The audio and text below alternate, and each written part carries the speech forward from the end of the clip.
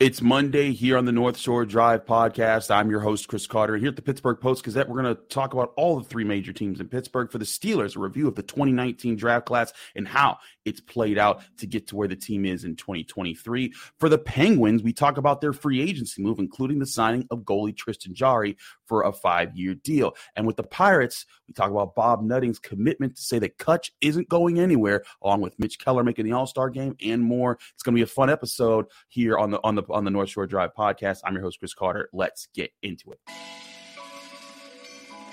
You are now listening to the North Shore Drive podcast, a show on all things Pittsburgh sports from the writers of the Pittsburgh Post-Gazette, hosted by Christopher Carter.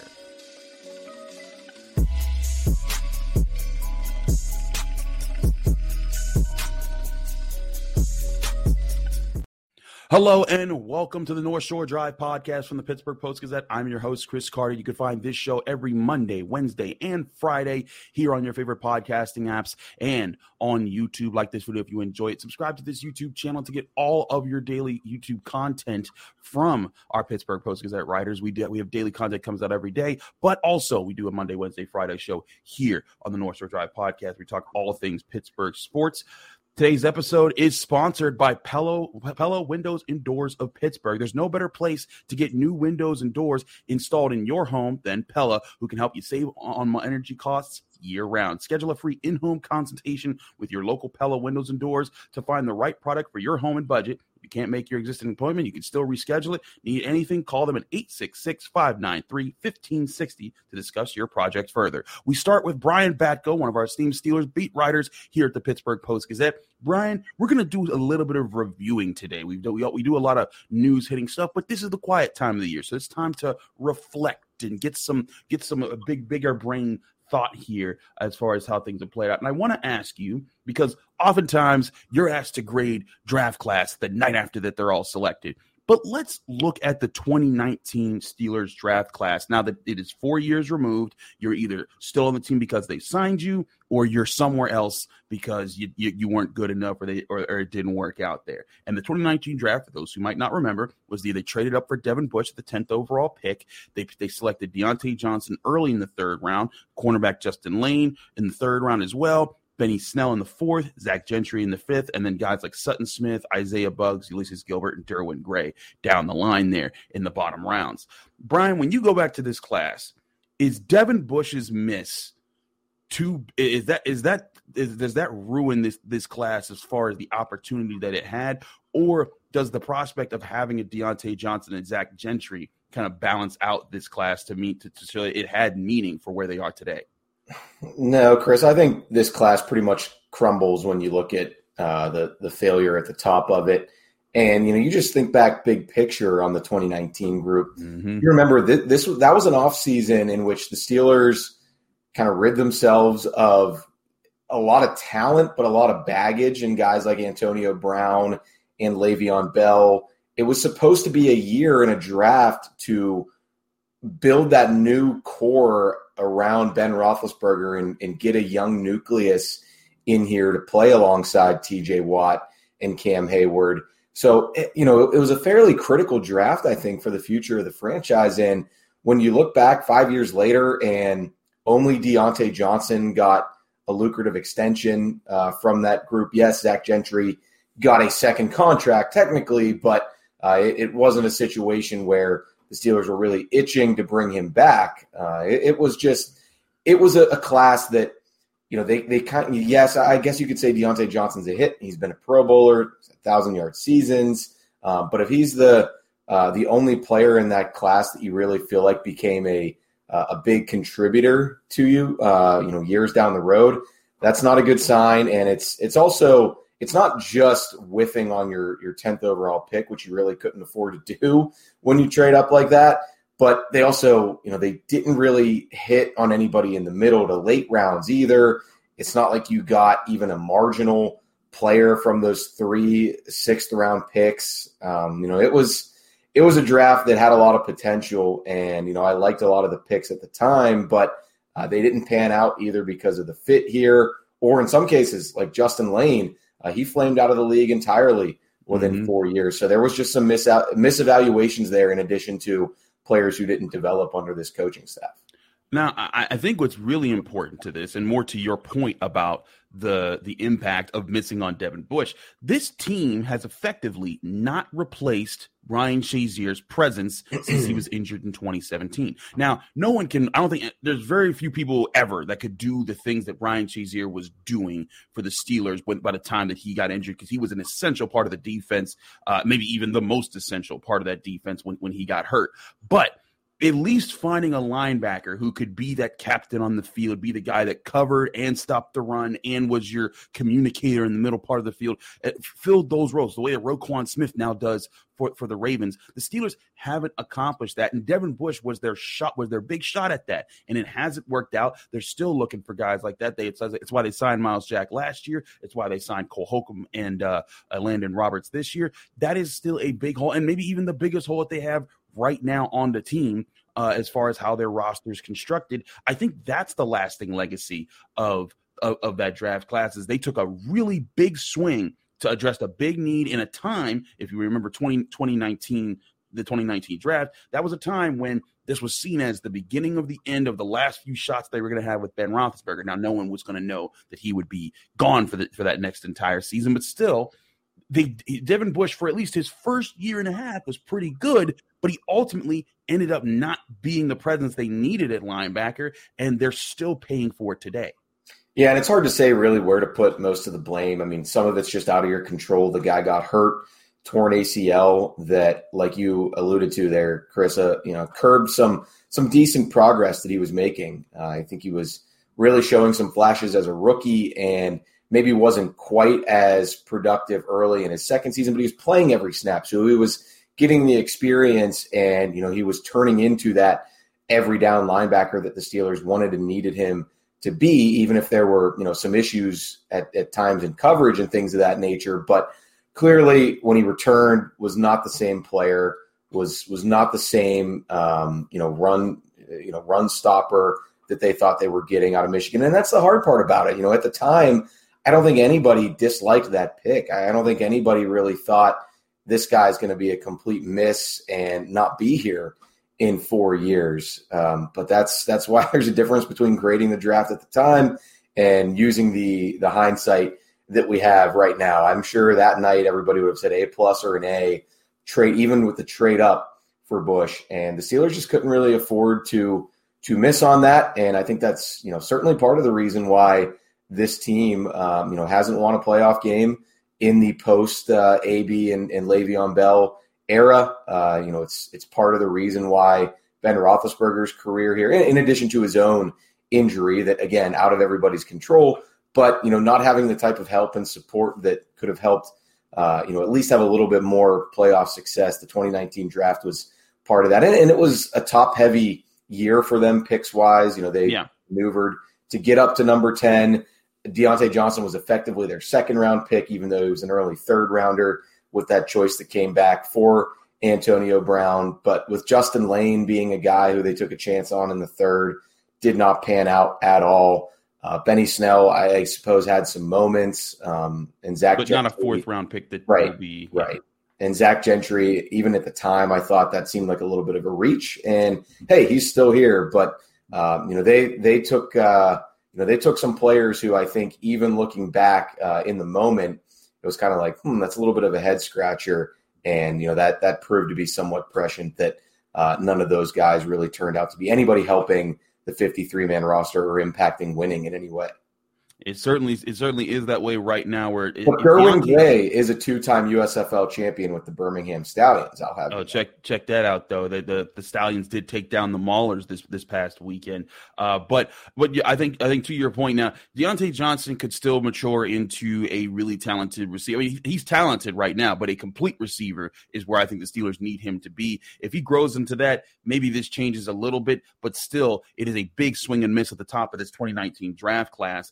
And I think that's something that they're still feeling the impact of. Now, the question will be about the drafts that have come after that. 2020, we've already seen Chase Claypool go, but they at least got back a second-round pick for him. Alex Highsmith seems to be working out, but then you go to 2021, 2022, Najee Harris, Pat Freiermuth, Kenny Pickett, the impact of those guys, that'll tell probably the future of these next couple years or next few years over the Pittsburgh Steelers and where the direction will be. He's Brian Batko of the Pittsburgh Post-Gazette covering the Pittsburgh Steelers. I'm your host, Chris Carter. We're going to switch topics to the Penguins because I got to talk to Matt Vensel about these free agent moves that were made by Kyle Dubas and what the impact will have on their 2023-2024 season for the NHL. But before we do that, I want to remind you guys this segment on the Steelers was sponsored by Pella Windows and Doors of Pittsburgh, the best place to get new windows and doors installed in your home. You could call right now for a free in-home consultation from Pella Windows and Doors to call 866-593-1560. Discuss your project further. This episode is also sponsored by GameTime.co, where buying tickets to your favorite events shouldn't be stressful because GameTime is an app you can download right to your phone to give you the fast and easy way to buy tickets for all the sports, music, comedy, and theater events near you. You're going to get killer deals on last-minute tickets, and they have a best price guarantee that can't be beat. The GameTime app allows you to book tickets even up to the last minute. If you didn't know about an event or you didn't know that you'd be free, you'll get exclusive flash deals on football games, basketball games, baseball games, concerts, comedy, theater, and all sorts of events around you. The GameTime guarantee means that you'll always get the best price, which means if you find tickets in the same section and same row for less at the same event somewhere else, GameTime will credit you 110% of the difference of the price in those tickets. Snag the tickets without the stress with GameTime. Download the GameTime app, create an account, and use code PITTPIT for $20 off your first purchase. Or go to their website, GameTime.co. Terms and conditions apply. Create an account and redeem code PITTPIT for $20 off. Download GameTime today. Last minute tickets, lowest price, guaranteed.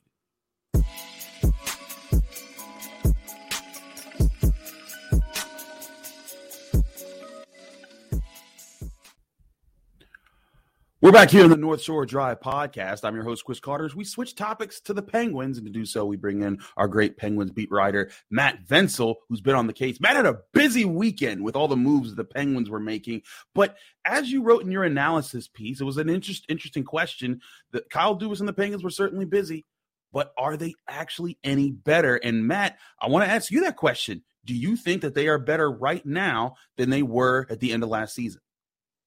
I do think they got better, but I also don't know that the season's going to end any differently than the previous six with, just missing the playoffs or at best winning a playoff round. I mean, I think they're still kind of in that range, especially, given the state of the Metro Division with Carolina, New Jersey loading up. I think the Rangers will be good again. So, yeah, I mean, I do think they got better. I mean, the big move in terms of additions, both literally and figuratively, was Ryan Graves.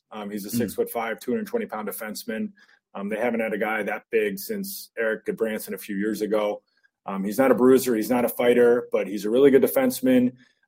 He did really well playing alongside Cale Makar in Colorado. Same thing with John Marino and Dougie Hamilton in New Jersey. I mean, he had a very good plus-minus.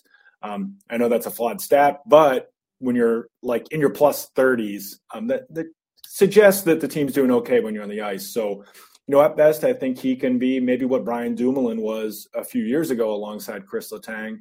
And then it has a trickle-down effect on the blue line. And then the other area where they added or tweaked was the bottom six. Lars Eller's old. Let's just put it that way. I mean, this team actually got older, and it was the oldest team in the league last year. Now, a lot of that is just everybody, like the core guys are all 1 year older, but they didn't do anything to get younger. We'll put it that way. But I think Lars Eller, is a decent bet as a third line center. Noel Achari is another option. Mm-hmm. Maybe he's the third line center. I like him, kind of an energy guy, blocks shots, hits. And there's also like realistic opportunity for someone like Drew O'Connor or Sam Poulin to actually get real playing time. So as far as the bottom six goes, like there wasn't a splashy addition. But I also don't think they could be much worse than they were a year ago when the bottom six contributed very little most nights. How much of this do you think will just be about finding the right chemistry between these guys, and how possible do you think that will be with these guys versus last year? Yeah, I mean, we're going to see tinkering, I'm sure. Riley Smith is expected to play with Evgeny Malkin on the second line. At least, they're going to try it out and see how it goes. But, maybe they go for more of a balanced lineup and he plays on the third line. Big X factor here is Michael Granlund. For now, he's on the team. So if he's coming back, the Penguins really need to get him to be more like the guy he was a few years ago. But yeah, I mean, it's kind of a lot of moving parts here, and we could see as many as 5-6 new players in the opening night lineup. So there's going to be a good amount of tinkering to try to see what the right combinations are. And I don't know, at least the guys they brought in, they're known for, even if they're not a big time scorer. I don't know if any of these guys they brought in are even going to get to 15 goals, but they're known as being pretty good defensively. It has some attributes that can help them out. So maybe it's more of a different look in the bottom six where it's more about goal prevention. But they were so reliant on the top six last year. And I don't know if that's going to work out again, given the age of, Sidney Crosby and Evgeny Malkin. I mean, they were very fortunate. First time ever that those two guys played all 82 games. Yeah, I think that's definitely a part of this. But we got to talk about one of the biggest signings and stories of this whole package, and that's they're signing Tristan Jarry to a 5-year deal that was worth, I think, over $5 million per year in this. And Matt, there were a lot of different responses out there in Pittsburgh about this. A lot of people wondering, well, can this guy even stay healthy? He hasn't really contributed to anything in the playoffs. What's the impact here? Where do you land on how they've handled the Tristan Jarry situation? Was this the right move because of the field that was out there even available to them to replace him, or was this the wrong move in that they haven't had a whole lot of success with him to get into and past the postseason? Yeah, I mean, Tristan, we're going to talk about maybe one more change they can make in a minute here, but if this is the team more or less they take into camp, I mean, Tristan Jarry is the biggest X factor for sure. We'll see if it's the right move. I mean, I think you kind of have to look at the big picture when it comes to this. I mean, no doubt he's let the team down 3 years in a row, whether it's due to his performance in the Islanders series a couple years back or injuries. But he was the top free agent available. You could say maybe they should have just got someone else on the cheaper and reinforce the team elsewhere. Fine. The only other real option in terms of upgrading over Tristan Jarry would have been a trade. Maybe you trade your first round pick for a guy like Jeremy Swayman or, Linus Ullmark or Connor Hellebuck. Mm-hmm. But then you're also talking about giving up a first round pick. You're talking about potentially paying a couple of those guys big money. So you kind of look at the trade-off. Some people will say, yeah, they should have done that and give up the first round pick. So that's kind of what Dubas was looking at. And in the end, he decided to keep the first round pick and commit to Jarry. And we'll see if that's the right decision. I mean, health is a big question mark with him. There's lingering kind of chatter about him dealing with a chronic injury that could be a problem down the road. But in terms of the term of the contract, I don't think it really matters. I mean, they gave him more term. He bended on coming down a little bit on the annual value. And, year 4 or 5 of this contract really isn't going to matter because the Penguins are going to be heading into that inevitable rebuild at that point. So forget the term on the contract. It really comes down to, should they have committed to this guy? And, it's fair to ask that, but, I just say, what are the alternatives? And, was the cost to get one of the upgrades worth it in the big picture? And, time will tell.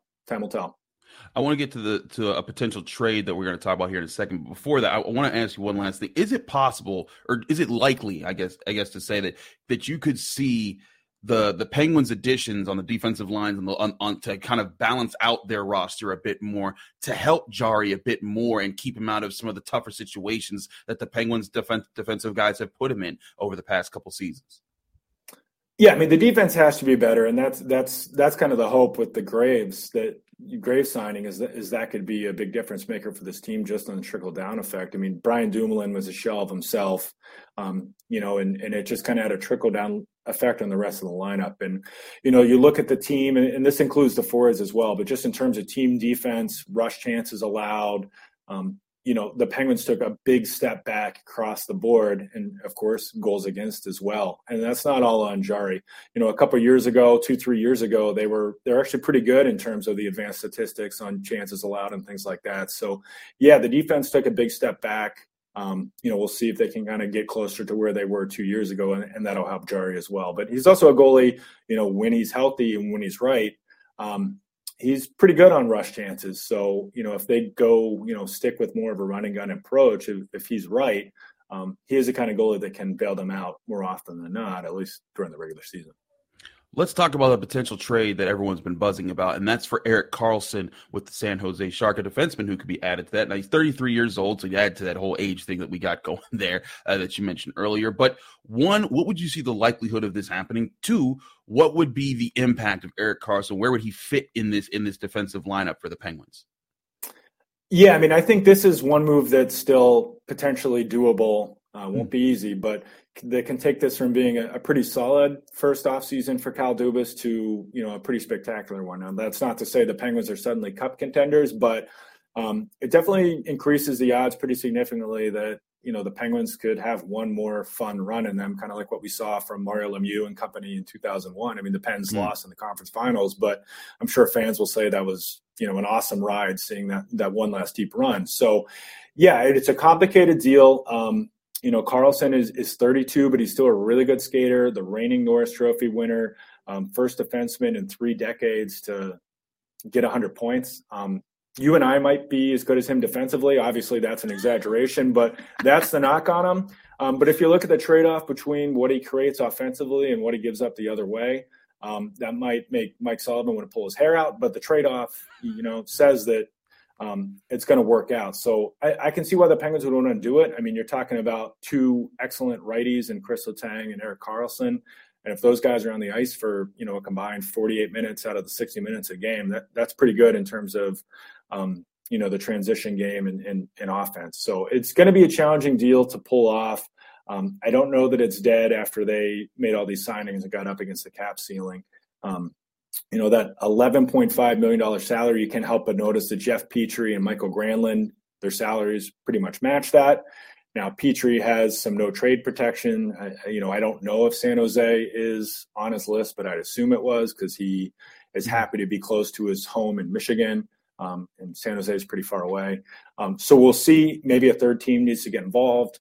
But I think San Jose is rebuilding. They're motivated to move on from Karlsson, get an asset, get the cap flexibility. And, I don't know. We'll see what, when he does get traded, if he does get traded to the Penguins or another team, what the compensation is. But I think getting rid of the salary is a big deal for San Jose. And maybe the cost in terms of a draft pick or prospects might surprise some people because in some ways, as good as Karlsson is, it would be a bit of a salary dump because you've got 4 more years left on that deal. I want a last thing here. With his offensive presence as a defensive player, where would he fit for the Penguins? Because Letang can score, from the defensive side. Does he pair with Letang? Is he your second line defensive guy? How does he work with the Penguins' defensive rush that they have? Yeah, I think there could be unique situations where they put Letang and Karlsson on the ice together. They're both righties. Typically, you want to have a lefty on the left and righty on the right. But maybe, like late game situation, if the Penguins need a goal, I could see them loading up. But I think the thought is, okay, we have these 2 rangy guys who with their skating, people knock Chris Letang for some of his decisions in his defense, but his skating is still excellent. And he gets the pucks that other players don't get to, and that's like a hidden skill that shows up or that doesn't show up in goal prevention. But yeah, I think the thought would be if they got those 2 guys, one would be in the first pair, one would be in the second pair, and then one of them will play with Marcus Pettersson, one of them will play with Ryan Graves.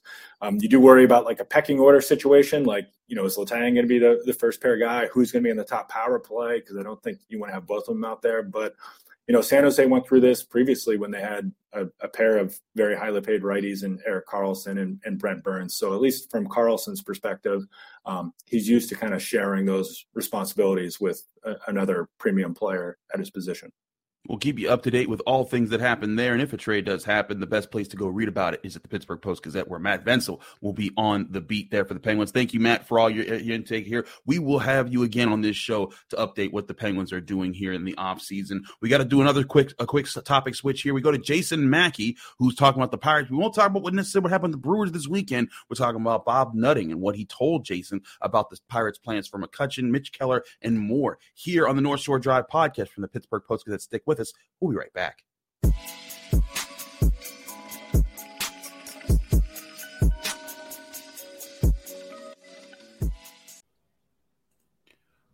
We're back here on the North Shore Drive podcast from the Pittsburgh Post-Gazette. I'm your host, Chris Carter, here now with Jason Mackey, our esteemed Pirates beat reporter here for the Post-Gazette, who's been hard at work as there's a lot to talk about with the Pirates. We'll skip past the series with the Brewers. That's what it was. We got to talk about some of the big news. You had some key analysis on the upcoming first overall pick that the Pirates have in the MLB draft, which is next weekend. And Jason, there's been all this talk for the longest time. It's one of the LSU guys, Dylan Crews, Paul Skeens. Do you get the pitcher in Skeens? Do you get the position player in Crews? And it seems like a hit, a completely, you can't miss, take one of them, close your eyes, pick one, and you'll be able to go to bed. But you wrote a piece of analysis looking at a closer approach on how the Pirates are going to look at this draft.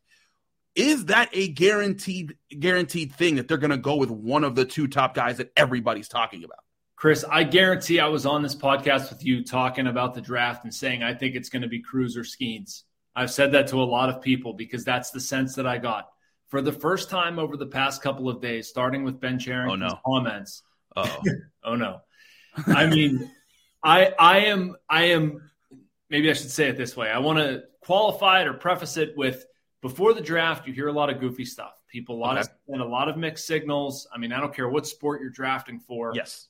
This stuff happens. So we all need to just realize that this stuff happens.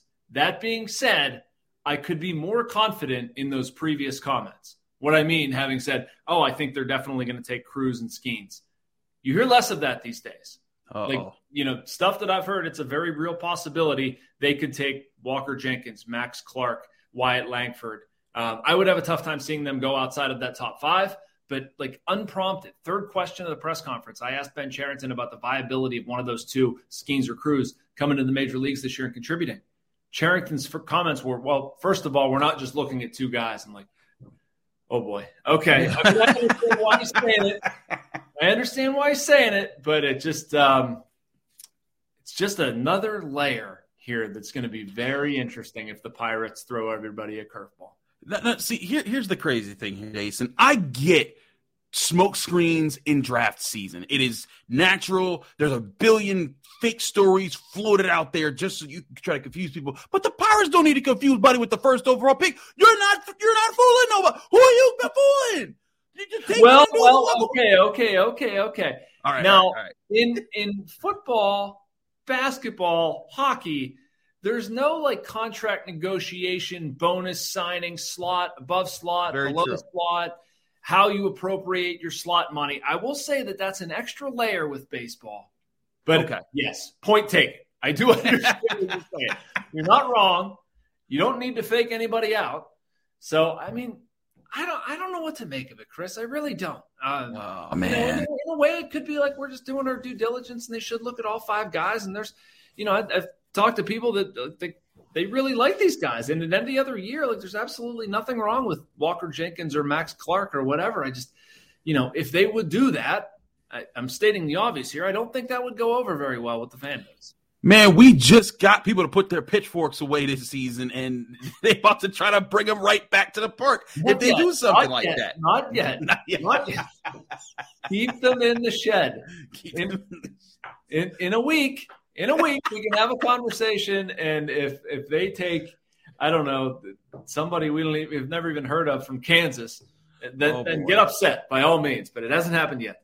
It hasn't happened yet. Let's give them the benefit of the doubt that maybe they won't do this. Because I also get that, sometimes there's the genius move that you make that, everyone's talking about these two guys, and this is the guy. But the Pirates have not earned that capital. And even if they were, let's say whoever they pick, one of the other top five guys that are there, let's say they end up working out. It's going to be years until we find that out. And the whole time, whenever that person comes up, everyone's going to be like, and if Dylan Crews or Skeens, if they're lighting it up somewhere else, there's going to be a whole lot of moaning and groaning, and it'll put even that much more pressure on that player and this upcoming core of Pirates to figure it out sooner rather than later. Lots to go over there. But I also want to talk to you, Jason, about another story that you wrote. You've been on fire with all the stories you've been bringing out here. You spoke to Bob Nutting, and Bob Nutting, we talked about this just last week with the rumor being floated out that Andrew McCutchen could be traded, and Andrew McCutchen himself shut it down. But then it looked like Bob Nutting shut it down himself, which that's a horse of a different color as far as where that's coming from. Right. On record. There's no vagary in there.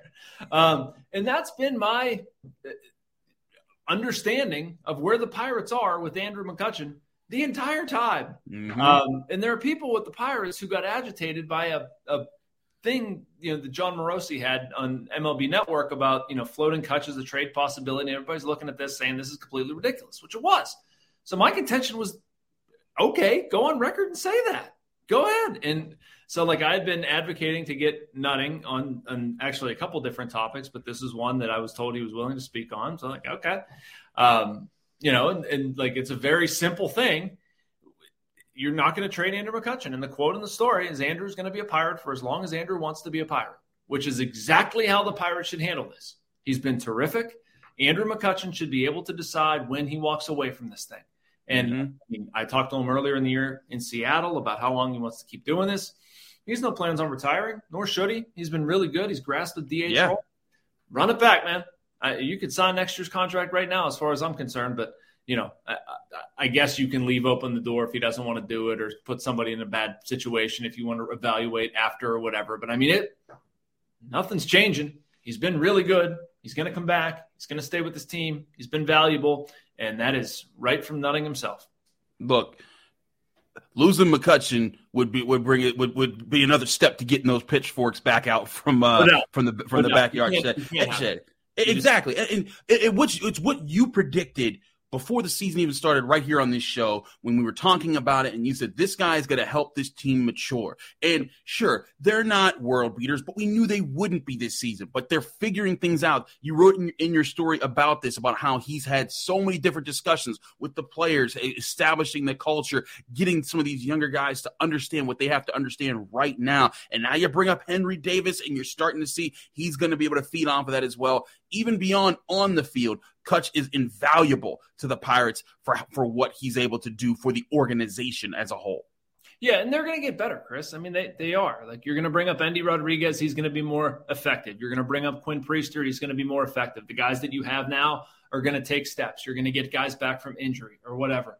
This team should improve, and it's important to have a guy like Andrew McCutchen in the middle of it all. And that was another point that Nutting made to me. It's when we've had these sort of dry spells or issues, sustained losing, he finds a way to be a catalyst to get out of it. He's already done it a couple times. And you need guys like that. You need guys like Rich Hill, Carlos Santana, or whatever. I mean, I don't think they can keep all of them past the deadline, but you absolutely can't trade Kutch. If this continues, I really worry if you can trade Carlos Santana based on what happened Friday night. I don't know if you saw his comments on Apple TV, basically saying, I don't want to leave. I want to keep playing here. How do you trade that guy? Yeah. You found a veteran player who's productive, who wants to play on this team. You can't. You got to keep those guys. Yeah. And I get wanting to sell just so you can keep building for the future, but you need those guys to keep developing the guys that you do have that are already young on your roster. But let's talk about one of the younger guys in the roster, and that's Mitch Keller, because he's an all-star. He's going to the all-star game, and you wrote a great piece about this as well. This is a guy who is 11th in ERA, at least going into Sunday. He's 11th in ERA, top 10 in quality starts, top 10 in strikeouts, whip, batting average against. He's crushing it across the board, and it seems like it was kind of just a celebratory moment for him to get this nod, even though it was kind of a given that he should get this honor. What was the response from both Mitch Keller in receiving this and how the Pirates kind of celebrated him getting this? Yeah, so I'll preface it with this. I've been through every step of the journey covering Mitch Keller. And it has absolutely been a roller coaster. My first road trip was his MLB debut. I've seen, the BABIP-infused 2019, COVID-shortened 2020, pitched good, bad. 2021, we've seen Mitch Keller and Kitch Meller and, the Jekyll and Hyde thing. That was a bit on Twitter for me a little bit. He goes down to the minor leagues. He's terrible. He's depressed, basically saying, screw it. Comes back. I've talked to Mitch Keller, where he's literally said, screw it in a more vulgar way, which I love about Mitch. He's just an honest dude. And then you see him last year discover the sinker and some confidence. I'm so happy for him, Chris. And this certainly toes the line where you don't root for outcomes in this business, but you do root for human beings. And he's a good person. And I've seen what this has done to Mitch, how much he's been beaten down and now how much he's growing and building himself up. And, he continues to work his tail off, but he's not cocky. And he was very intentional about that and how he talked about this, saying, the minute you think you arrive, this game will humble me. I'm just trying to, be the same person I was. And he's done that. He's approachable, just a great dude, pitching, having a fantastic year. So, they were psyched for him. Guys were crying in the clubhouse. Like you saw, there's that social media video out there. Shelton couldn't hold back the tears. Mitch got all emotional with us while talking about it. Just so happy for him, and he deserves it. Absolutely. Like you said, you've covered his journey from the very start, from all the things that he's gone through to see that kind of get a culminating moment of getting the All-Star nod and now being recognized as one of the best pitchers in baseball. That is certainly awesome. Go read the story that Jason wrote on all of that with comments from the clubhouse and all the stats and everything that led up to this journey.